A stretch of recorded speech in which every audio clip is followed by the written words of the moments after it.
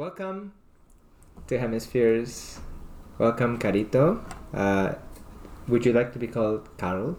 I'm fine with any of those. Yeah. What is your name? Carol. Carol. And with us is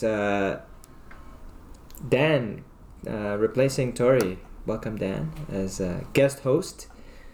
Just one time. Well, we'll see. This could be a recurring thing. I like this rotation. I want to be replaced by someone.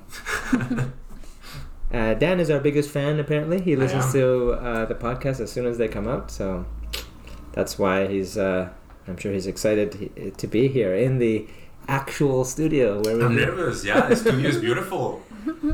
Well, thank you for both for spending this time. We will try to think about the types of questions Tori might have. You know, it's hard to replace. It's hard to replace, yeah. Anyway, as I was telling you, Carol, this is kind of a podcast about how people spend their time and why they spend their time the way they do. So, a lot of the times I think most of the time we've started to ask about people's backgrounds and where they, how they grew up, their family, to try to understand how it shapes it. But we also find maybe that's not the best, because it can take us down many different roads, right? And it's fascinating. It's not, but I'm not sure that that's the best approach. But I'm going to start there anyway, because I find it's a good place to introduce the person. So I know you're Cuban, born in Cuba.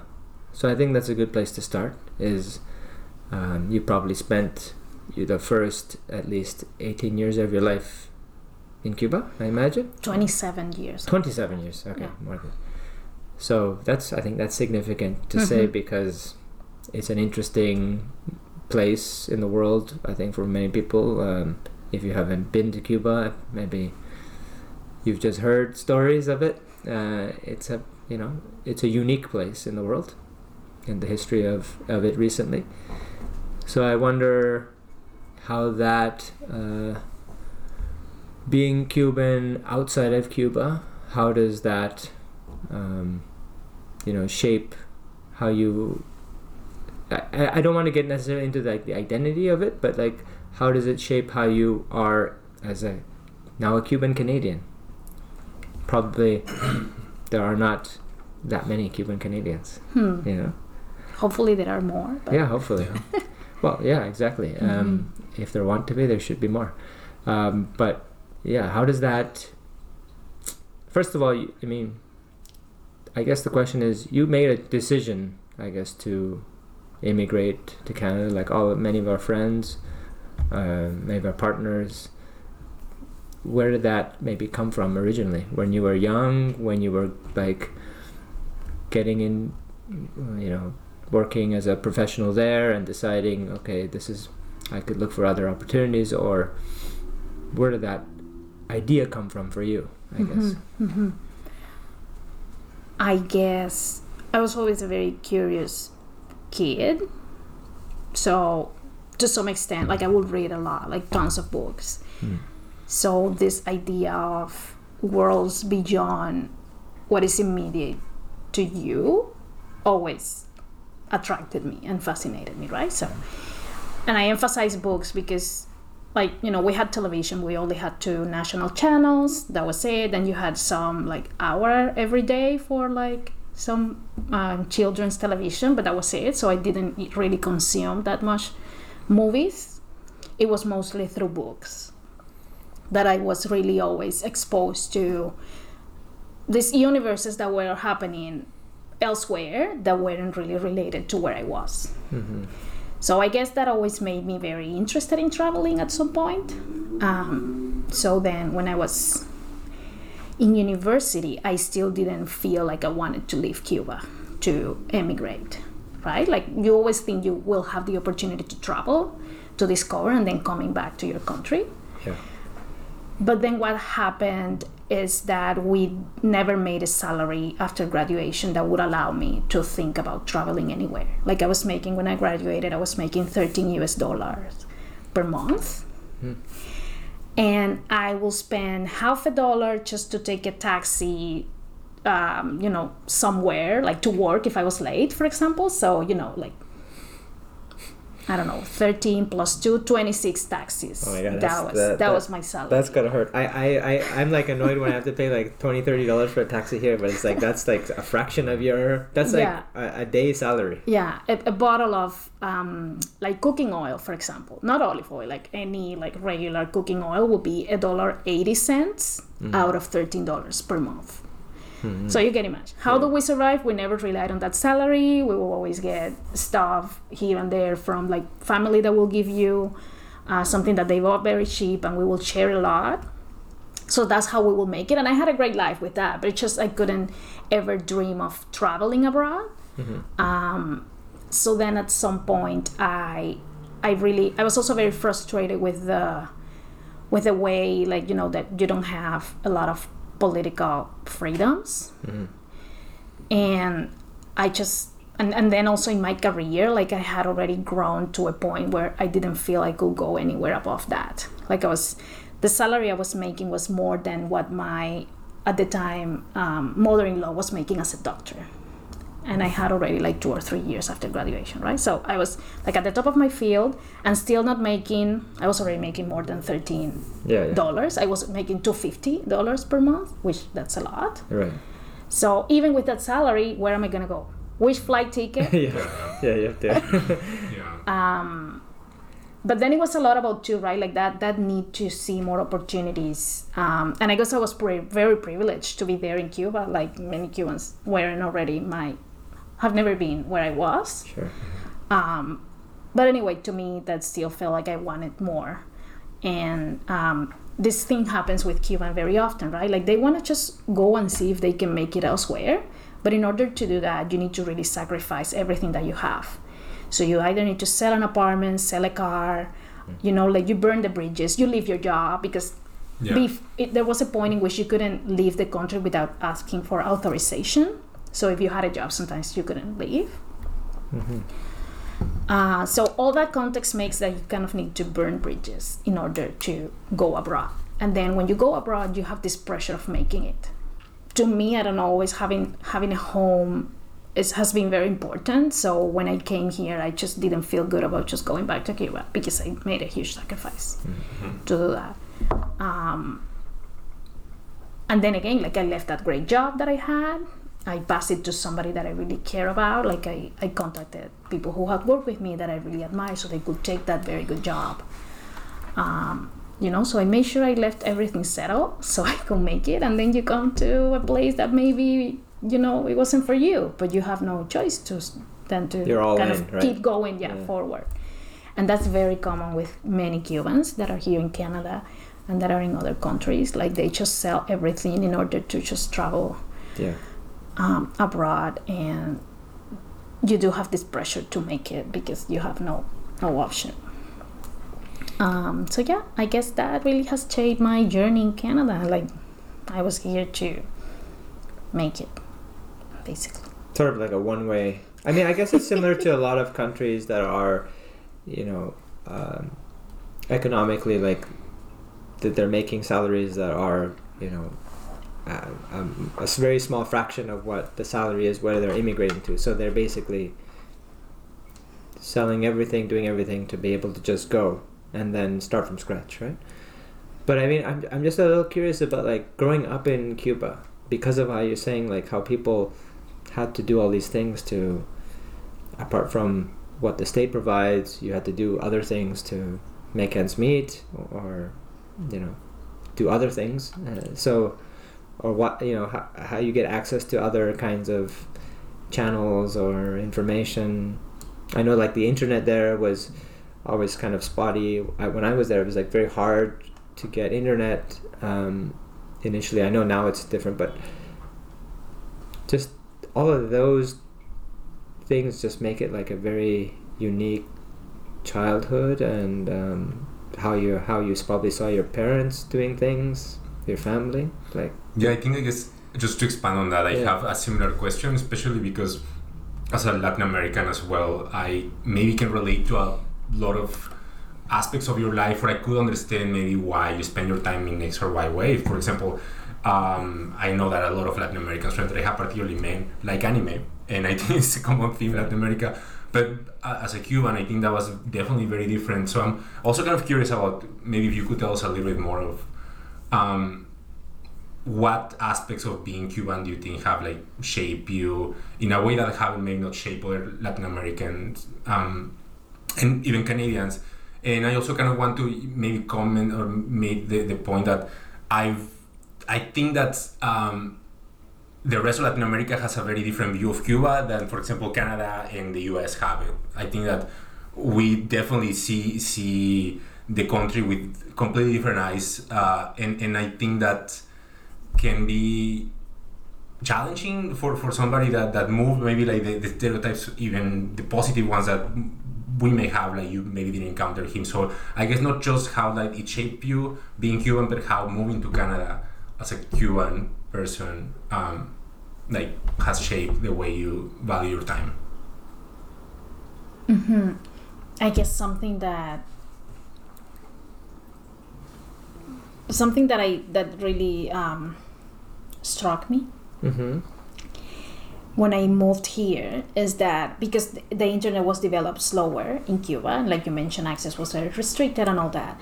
Like I wasn't so used to being online all the time, for example, and people being able to reach me anytime. And so I have felt super overwhelmed with just, you know, the ubiquitousness of whatever, like of technology and of people being able to reach to me every time through WhatsApp or messages or having social media on my phone. Like for the first 3 years here, and I think you know that, I didn't have data on my phone. Oh yeah, that's right.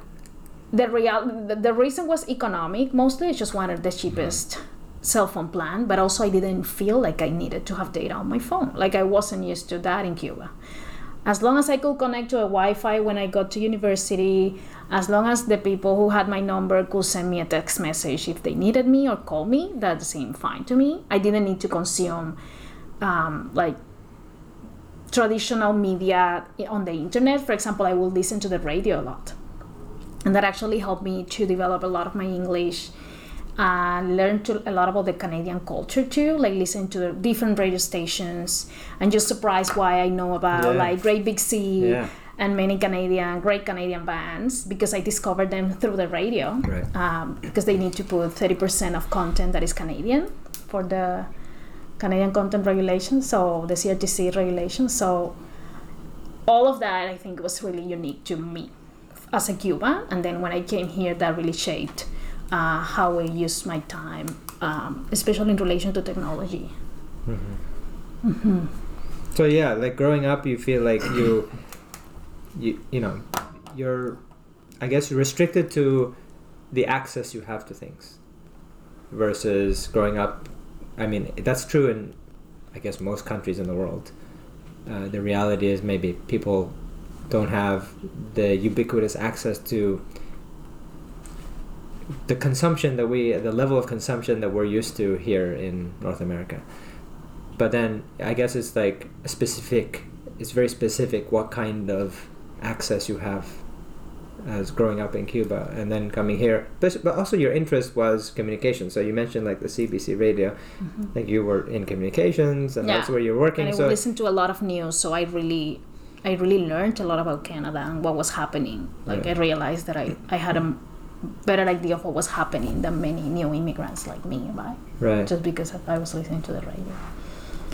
What about what I would call more positive aspects of those maybe stereotypes? And for example, I one thing that I always remember about my trip to Cuba is the graffitis. That in comparison to most places I've been in Latin America and I've seen graffitis, it was really impressive in some way to see that the lack of mistakes in spelling or like actually the proper grammar even used there, and that's what I'm trying to get as well, that for at least for many countries in Latin America, Cuba is seen as a place where like a lot of people have education, that's at least the level of education with maybe all the challenges that there can be are higher than in many places in Latin America. I think that also you're known for example, like competing so highly in like sports, having like those amazing doctors, obviously music, being such part of the culture of the place, and like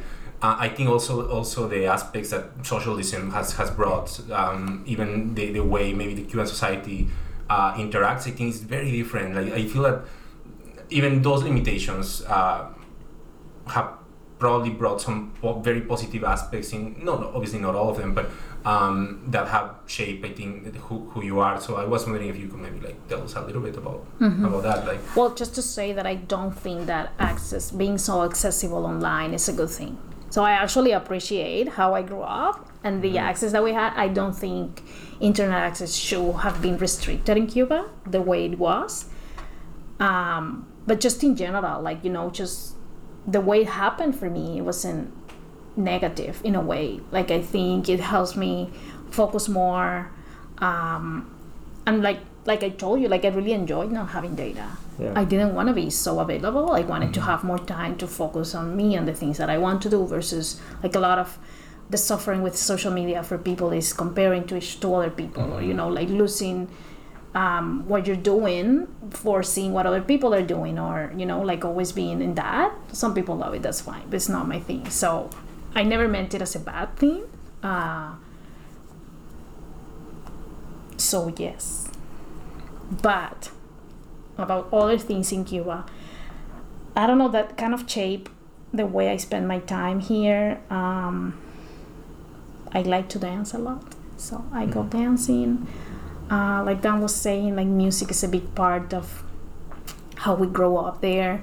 I learned to dance since I was like 8 or 9. I remember telling my younger cousin, hey, you need to teach me how to dance salsa, because this is a thing in the kids' parties I was going to, right? So the few people that knew how to dance salsa, yeah, they were still in the party, and I was like, I'm on the cool kids.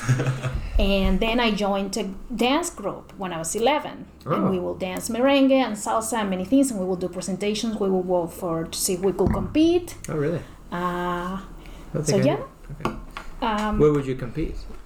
I think we did compete in like there are these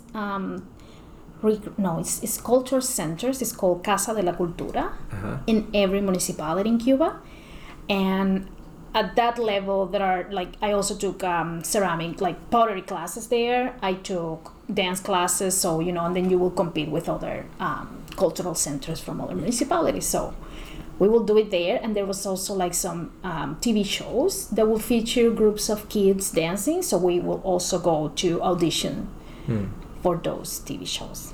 We never got in, but we did our best. And it was fun, we will have classes in the morning, and then in the afternoon, like 2 or 3 times per week, we will go to the dance class, which was like, 7 blocks from school too. So it involved, a trip outside of school with the people that you like, the cool kids, right? Like the people who danced. Sounds fun. Yeah.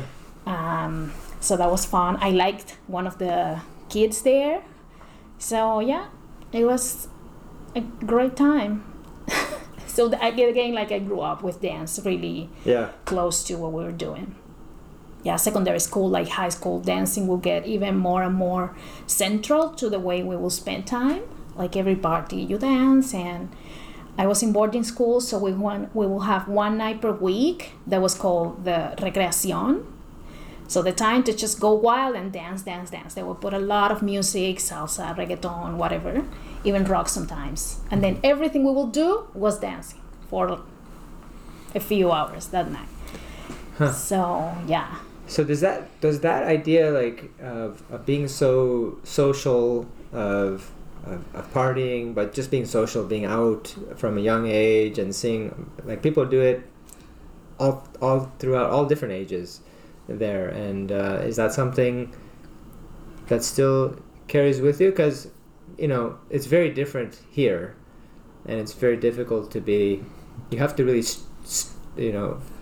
you almost have to struggle to be outside, to be able to be outside, what the weather, but also just like how everyone is kind of in their own, so it's a social bubbles, and so that like it's almost like that is already like there's some social integration happening that is there that allows people to, like, just having the plazas in Havana or like in the cities in Cuba, just social spaces where people go dance, play music, talk to each other. Like, that's something. The tables outside the houses, how you just put those tables and you start chatting with neighbors, playing games. Is that something that stays with you, you think, or is that something that's very hard, or the place really determines? I would really hope that I will party way more, but I did find this group of Latino friends, of which you are part. And I know we don't hang out as much as we used to a few years ago. I think the pandemic also like kind of slowed down everything, but Sure. That was a game changer for me. Before meeting these guys, I still felt like I had a group of Latino friends, but they wouldn't go dancing every weekend. And I will miss it so much. Like, I will go dancing and I will almost start crying sometimes of how much my body will miss moving in that way and to that music, right? I think I told Andy, I think I told our friend that every time I will hear the La Gozadera for the first times after it went out, that I will feel like I wanted to cry. And I will cry at Zumba classes. They will play it at Zumba classes and I will just cry because I was missing so much that dancing. So then I met this group of Latinos and then we started dancing every weekend, and that really made a huge impact in my life, my mental health.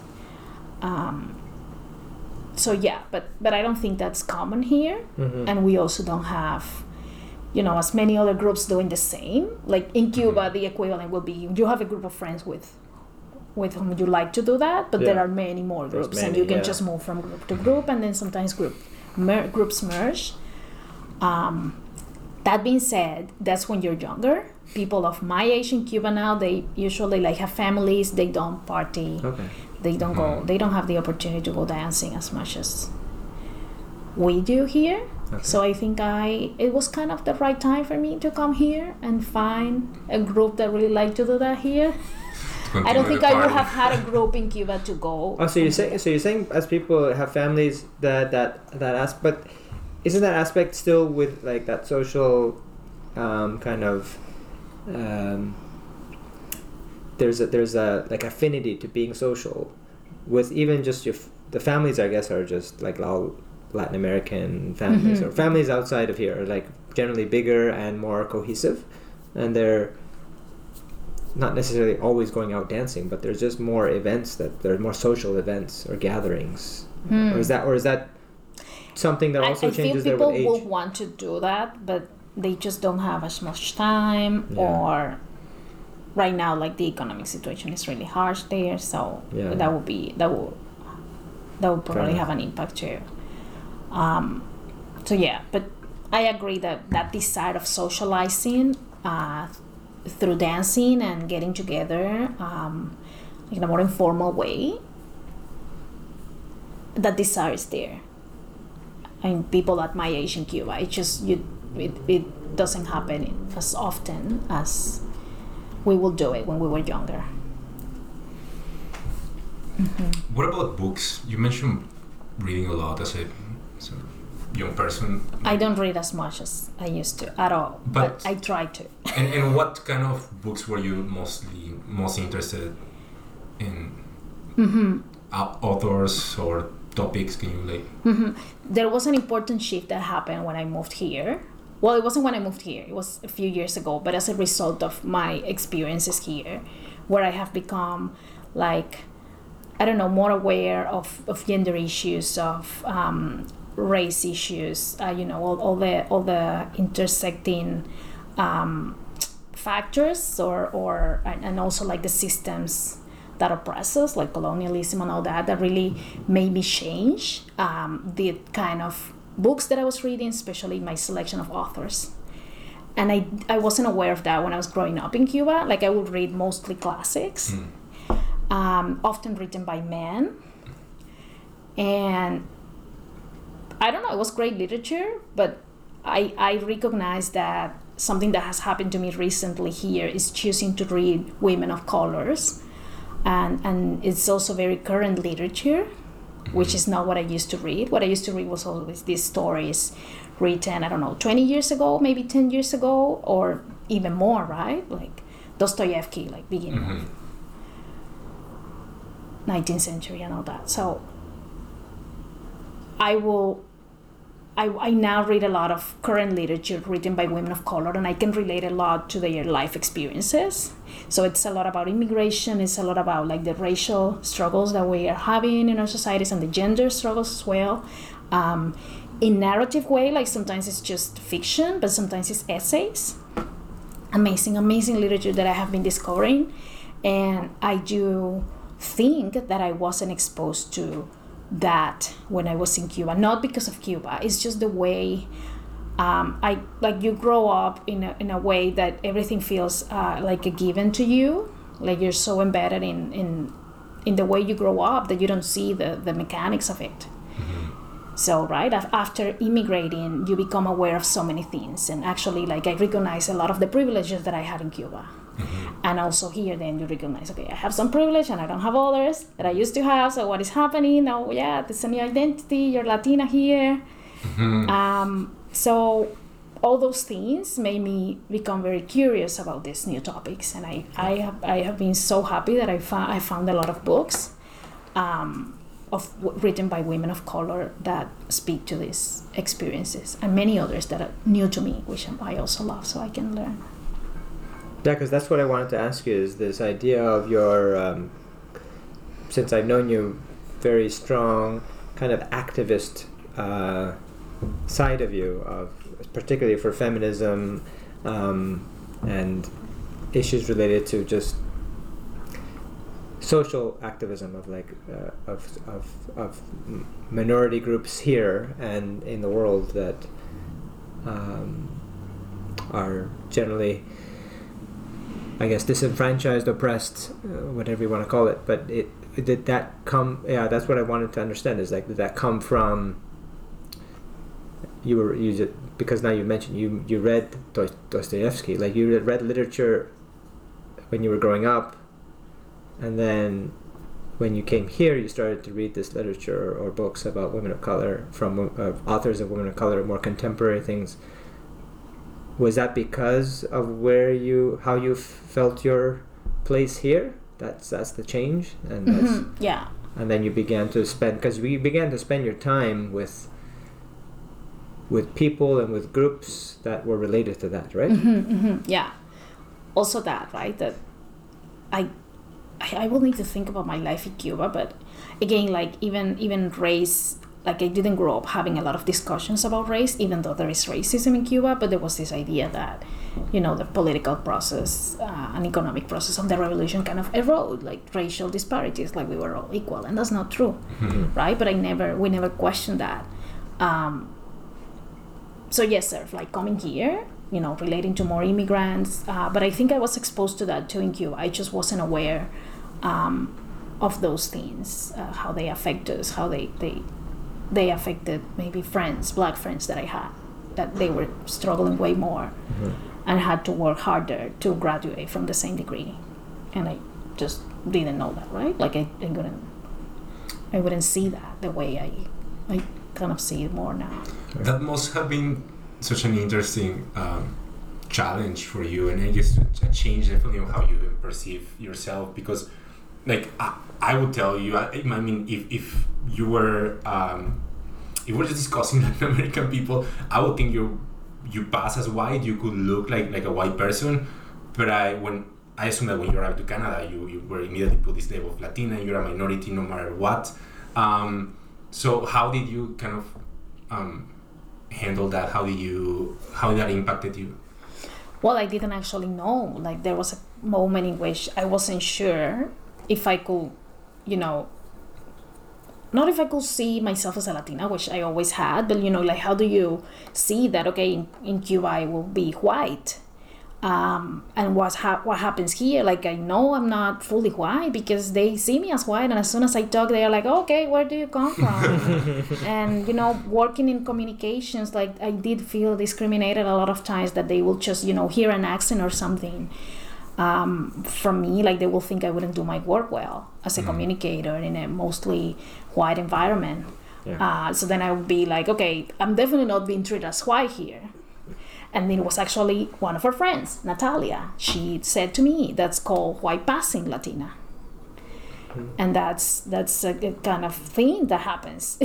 And it's an intersecting identity too. So that gave me so much understanding, and it was hard.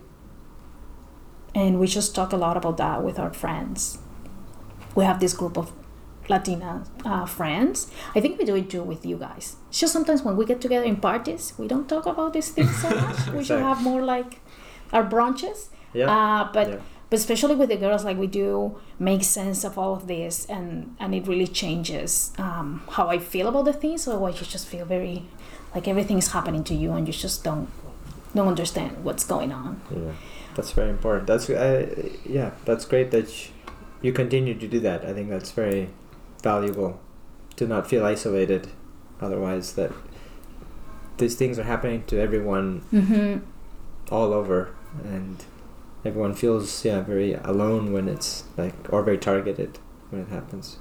I want to like talk about, so Nate, you mentioned having no data like this. I'm not liking not having data, but like, okay, you've now spent enough years here versus Cuba to be maybe accustomed to a certain, let's say, what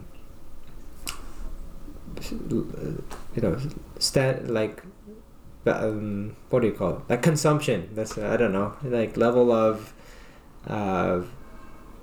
comfort that we all are privileged to access.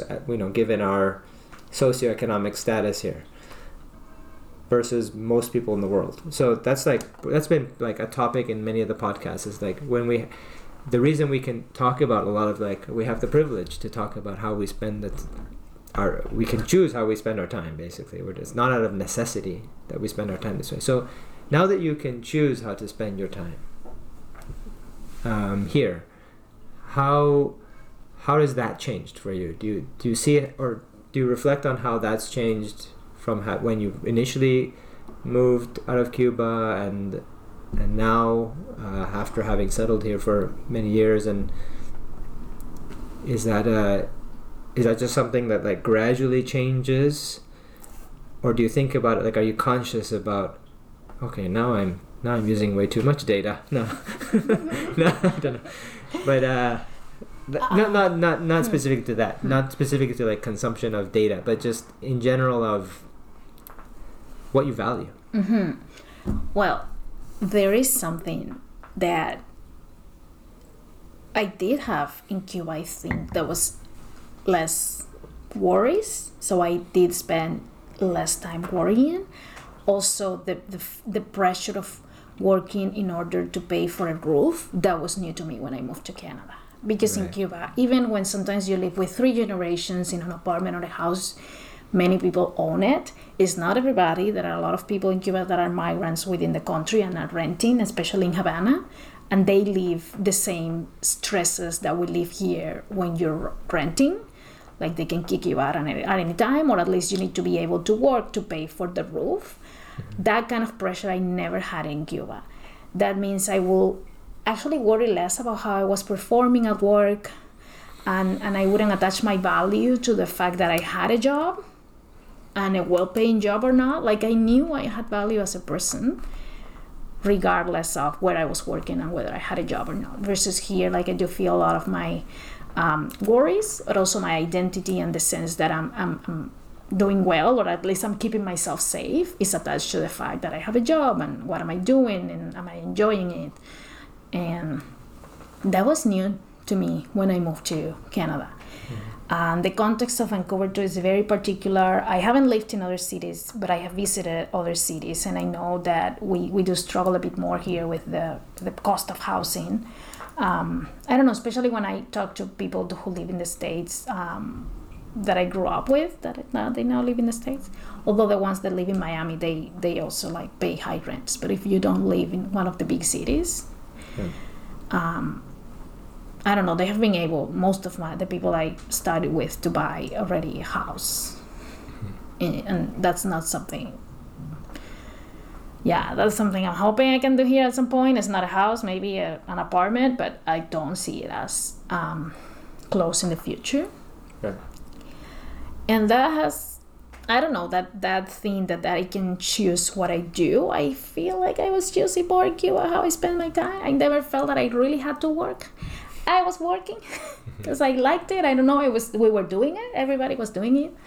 I come from a family that everybody has also worked. Like, my mom, she wasn't a housewife or anything, so she would work. My dad would work. My grandparents.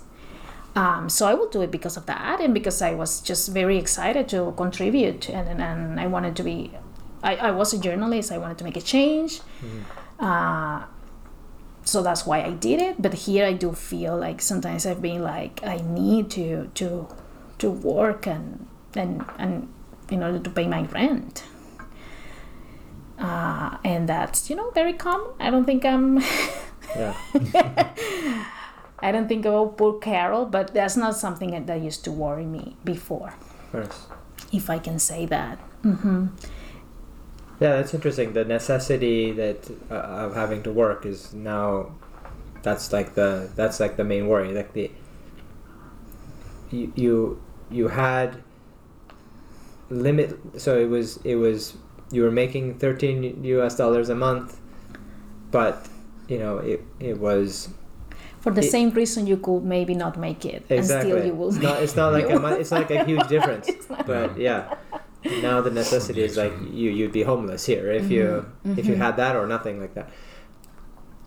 What about, you were mentioning like leisure earlier, about art, dancing, so that how do you find the balance of going back to the things that you actually, apart from the necessities, the things that you want to do? Mm-hmm. How do you balance that here, given all of the economic pressures of time and things, and then everyone is is tired after working every day, and so it's also this, like, everything is compounded in connected to what you were just saying about having to keep up with this rat race here. Mm-hmm, mm-hmm. How do you then we have, and I say we because we say like we as humanity or society, but really it's like this decision wasn't on my field of action at all, and neither of you. Like, the system that was built is not really working for many of us, and in that sense of like having a more balanced life where you can incorporate more leisure. Like, I don't think that's I don't even think it's developing in that direction. Like, it's just becoming, with the neoliberal turn to right, like, it's just becoming way more and more, like, brutal for people. Mm-hmm. You feel more like this need of accessing to money, and the way in which you can do it. You don't even have access to land or anything. Everything has been privatized. You just need to sell your labor force. If you're able to get a job, like if you haven't fallen into a situation of homelessness or addictions where you that you cannot even maybe get a job to get yourself out of there, like people say it, because so if you haven't fallen there, you're still very, like, pretty much just in need of getting money to just make your life to work, and then that's really not helping you to think about what are the things that you really would enjoy doing too, for leisure. And I don't mean that I don't have leisure time. I try to have a lot, as much as I can, but I recognize the struggles within me. Like, I do a lot of planning, and because of that I'm worried all the time about how am I gonna make it. I try to make plans of how am I gonna balance that, having time for that I can really feel joy again. Sometimes I'm just so tired that I just don't have that joy.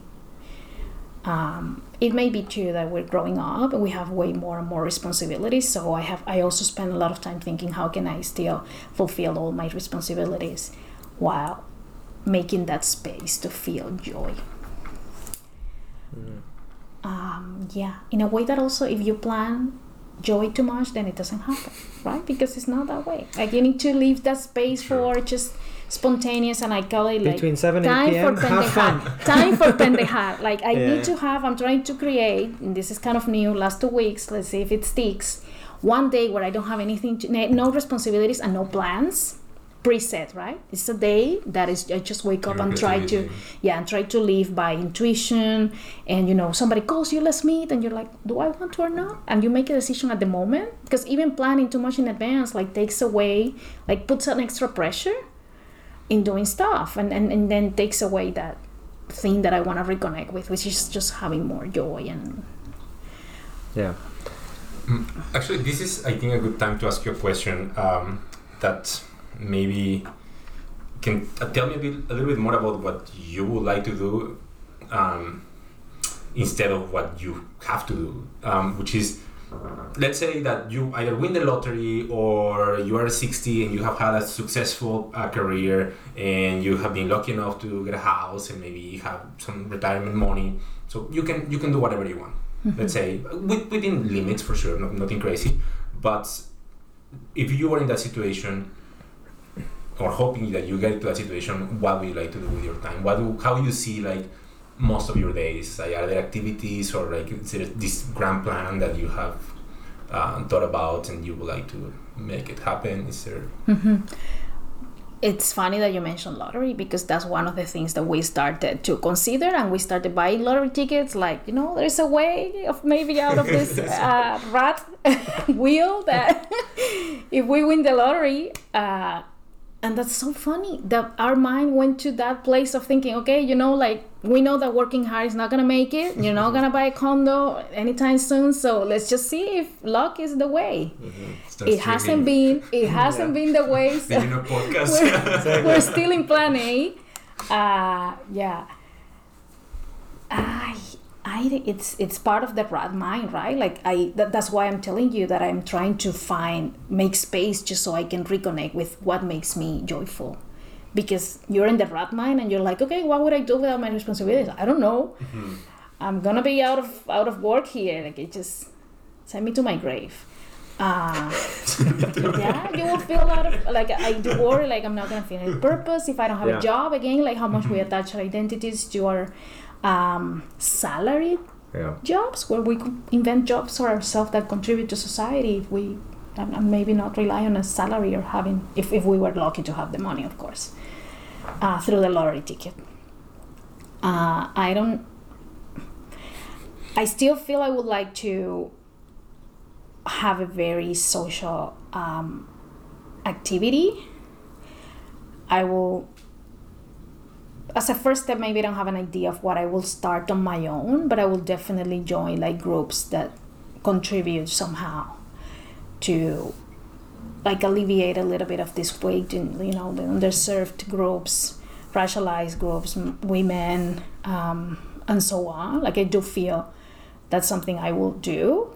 And maybe, you know, like, I know too the struggles of those groups, and maybe join a group that you don't really like. So maybe eventually I will have my own initiative, but I do see myself spending some considerable time in making, you know, a contribution that helps somehow people. I always remember in my journalism interview, like, why do you want to study journalism? I want to help people. I'm curious about people and I want to help them. They asked me, why don't you go to psychology? And it's like, no, I don't think. Maybe publishing about issues is better. Like, I always believed in systemic change. It's very important, the personal change too. Like, psychologists and counselors are amazing, right? But I was more in the direction of systemic change, so I will think that my social contributions will always also kind of go there. And apart from that, definitely, I don't know, a lot of quality times with like family and friends. I love animals too. I will definitely like to spend more time in nature and have like animals that I can take care of.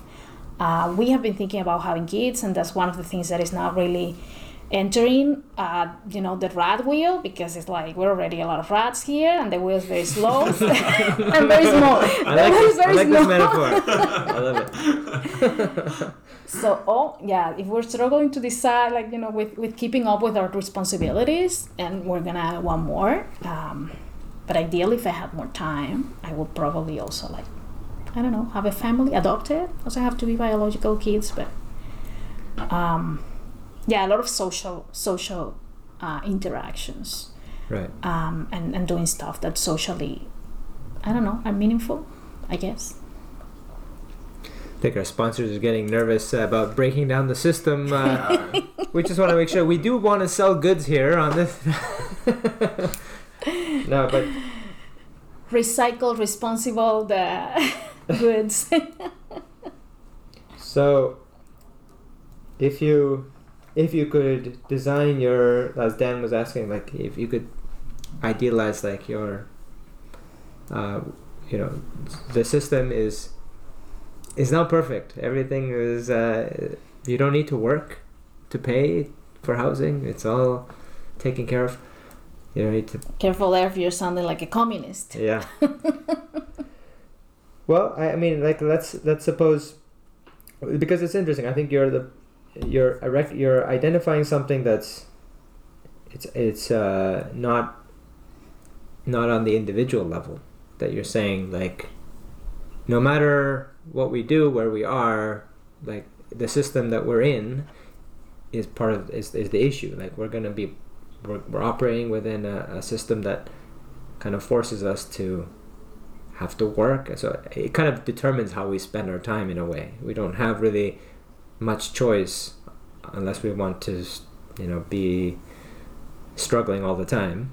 We have to play this game, right? This rat race or whatever.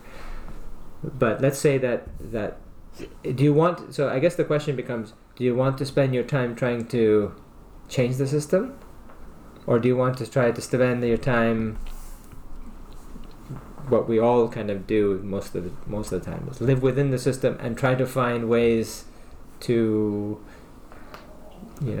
do something that gives us meaning and value outside of that? I do think I live that way anyways. Yeah. Like even if I want to change things, I don't think I do enough to join those groups like I mentioned, or to just organize with other people to kind of make a change. I do some things, I guess, but I do live more in the other way, even though I wish I wouldn't, but which again, I'm not judging myself for that. I think it's just the way it happens. Yeah. So I do spend a lot of time too with like myself, in like writing down my thoughts and making sense of what we're living, and that's a time that I wouldn't want to give up, even if I'm doing a lot of social work as well, right? So the individual time. Yeah. Yeah.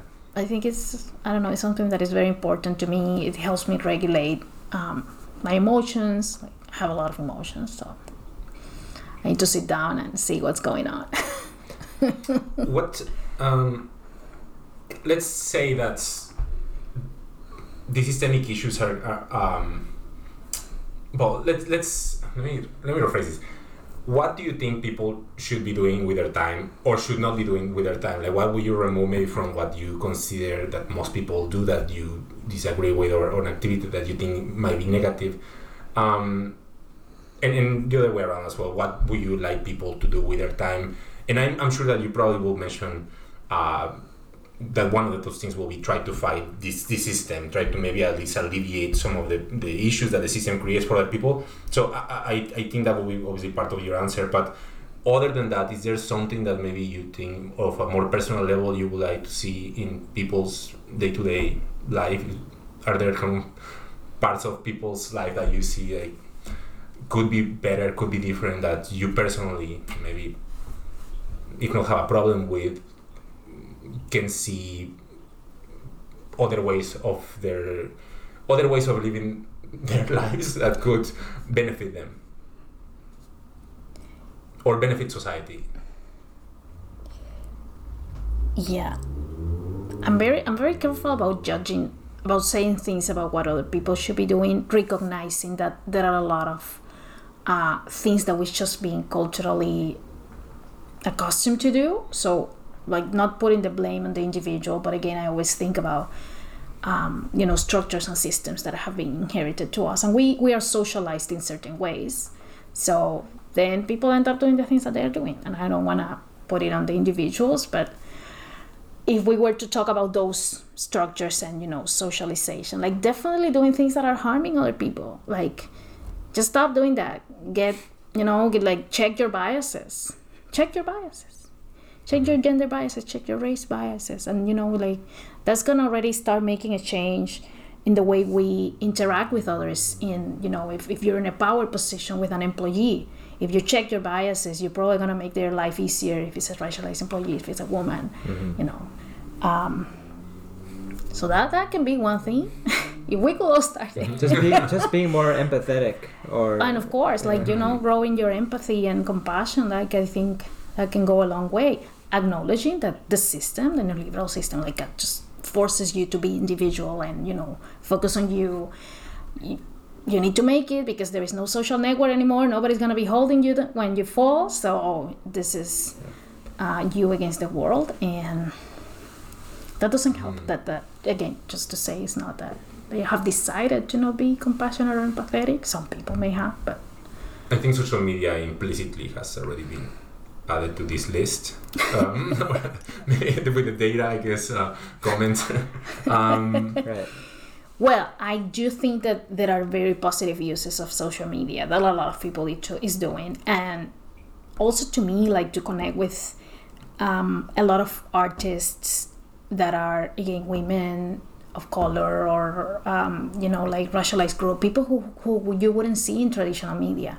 You're getting to discover them through social media, and that's amazing. I just feel, for me, spending a lot of time on social media, it's not healthy. But I fully support. Like, I'm not anti. How can I be? I'm a communicator and a journalist. Like, I'm not against that at all. I decided to spend less time, but I don't think people should be spending less time on social media. It's a great way to communicate, and we also need to learn about those technologies that are also new. Like, what are they doing to our brains and all that? Like, some people it's great and others not so much. To me, I feel like it kind of distracts me. Like, I lose focus on my day every time I go into social media. It's like my brain gets so scattered. Yeah. So then I will be more selective of when I'm checking it.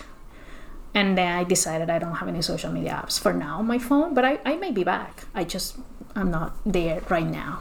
However, I used to love Instagram just to be able to see, I don't know, like some great musicians and pop artists that I like. I just like to see what they're doing.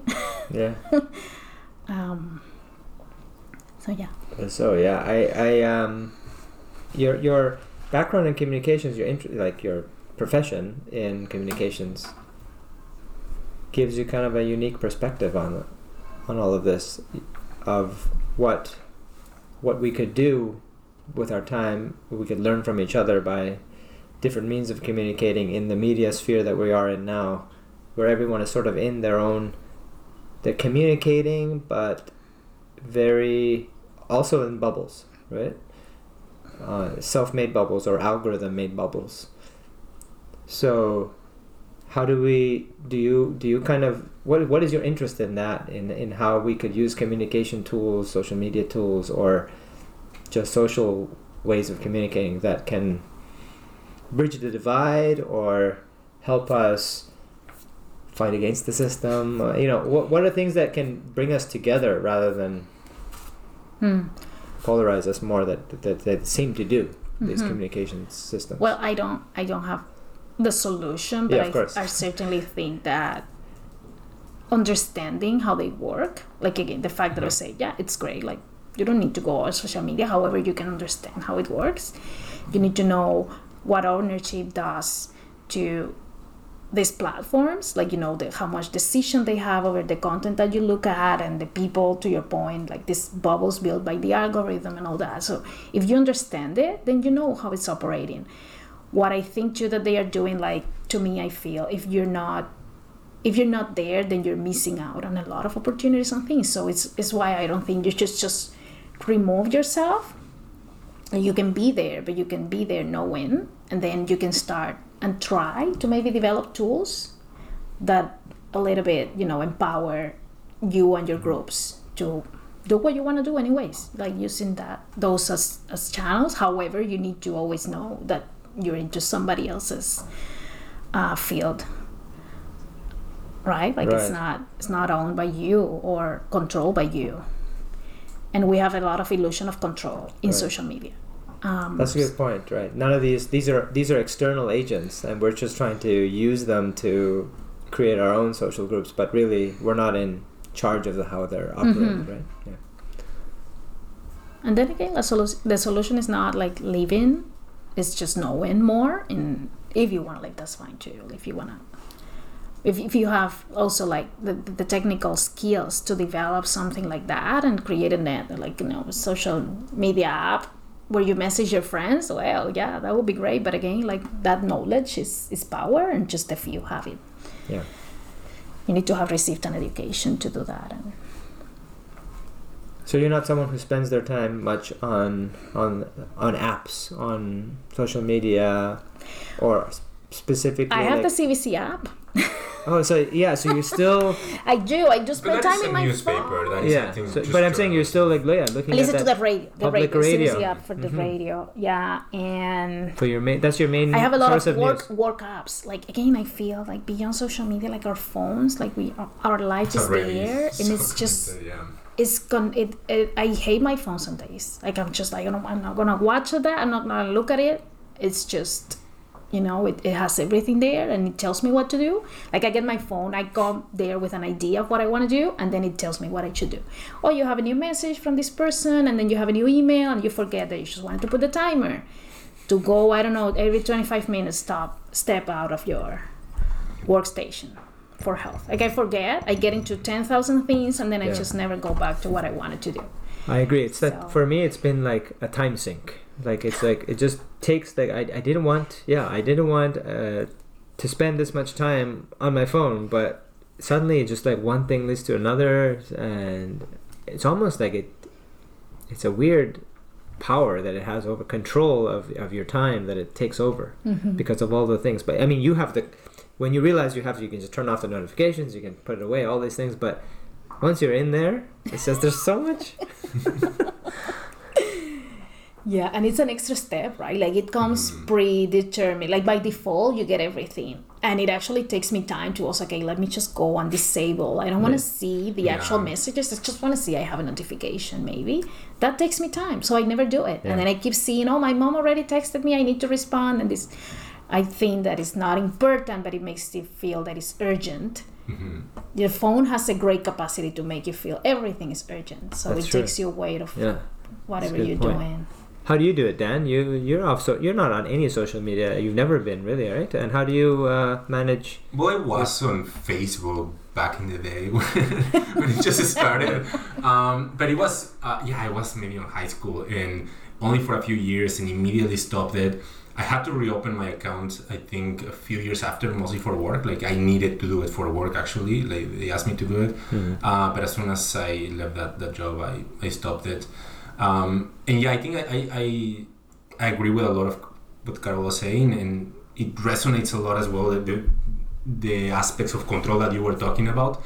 But yeah, for me, I think it's most of what the reasons what you gave me, plus just the time. I think that's not only the time, also I feel there is maybe a component that is more judgmental. I don't like the idea of, for example, having to look at like this curated selection of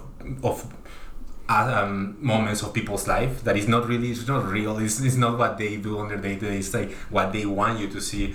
I really dislike that, and I felt that I was just getting angry about seeing it, so I decided to cut it. I also think that's not always. It has impacted maybe some of the way I communicate with old friends. It has limited a little bit, but I think that overall, it's not so bad. I think I don't have like so many issues maybe talking with friends. I still have other apps that allow me to like just chat. Even I have WhatsApp or Signal. Right. But yeah, I do agree with a lot of what you were saying about social media, and I think my decision for being outside it is very close to the reasons you were giving. But is there something you guys would, if you had the control and could design something, could make something for communication, social media that would bring you joy that you want to use to communicate, to get information from, to contact with people, not just like a individual or a group like WhatsApp, these kinds of things that already exist, but like something that you could, not someone else is curating, not an algorithm, that you could kind of control? Is there something that you would, I don't know, given the technology that we have, you would want to use? Or is it just all of it would be the same kind of waste of time for you? I'm being bothered by the screen. Yeah, okay. So I'm struggling with thinking about it to be digital in a way, that or accessing through the screens that we have. Like just the screen is already something that affects me physically. What if you were just like Have a chip. have a chip, it's input, it's just in your brain. Or like in Dragon Ball, one of those like glasses, like you have glasses, just displays information in one. The technology is there, it's coming, right? At some point, it'll be immersive and it'll be not a screen, that's some external device. Is that going to be different for you? People like to have everything in one device. Maybe something that would work for me is like if I just had a device that is for, that you're saying is some sort of news feed or something, but I just go there to get news about my friends or something like that, right? But I'm not liking that everything is on my phone, on one device, because then again, like I maybe I just want to see stuff about my friends, but I'm also getting emails from work and everything, and it's, I don't know, my phone already has so many things that I've gotten used to go through everything, and I'm not liking that. But I do like, for example, my Kindle. Right. I'm doing here, like maybe getting some sponsors now. Kindle, a great way to speaking of corporations, we're talking to you. So the thing is that I'm not anti-technology at all. Just some technologies are working better for me than others, and then with the Kindle I just go there to read, and I have a positive feeling when I see the Kindle. I associate it to these great stories that I'm reading about women, colors. Colors. We are all from many colors. And I'm not getting that feeling sometimes from my phone. I get the feeling that I need it, but then again, it's this black hole. Yeah. That is just definitely. That sinks me. And it's wrong, because I do have many things there that I appreciate. Like, I don't know, listening to the CDC. Like, I wish I had a radio again. Just a radio. And I just put the radio. Yeah, I mean, these are just like things that we think that have simplified our lives, but really they just take more from us, right? In a way, right? They just. Or maybe I'm just old school. But no, it does sound like a very old generation kind of complaint about technology, but I think it's a valid criticism of what it can do to our psychology, how we spend time, and all these things that will affect us mentally, right? Well, thanks again for guest hosting, Dan. Carol, thanks for joining us. Very kind of you to spend your valuable time with us. And we'll look into the Kindle sponsors, getting some of that Amazon money. All right. See you next time. Thanks. Bye. Bye.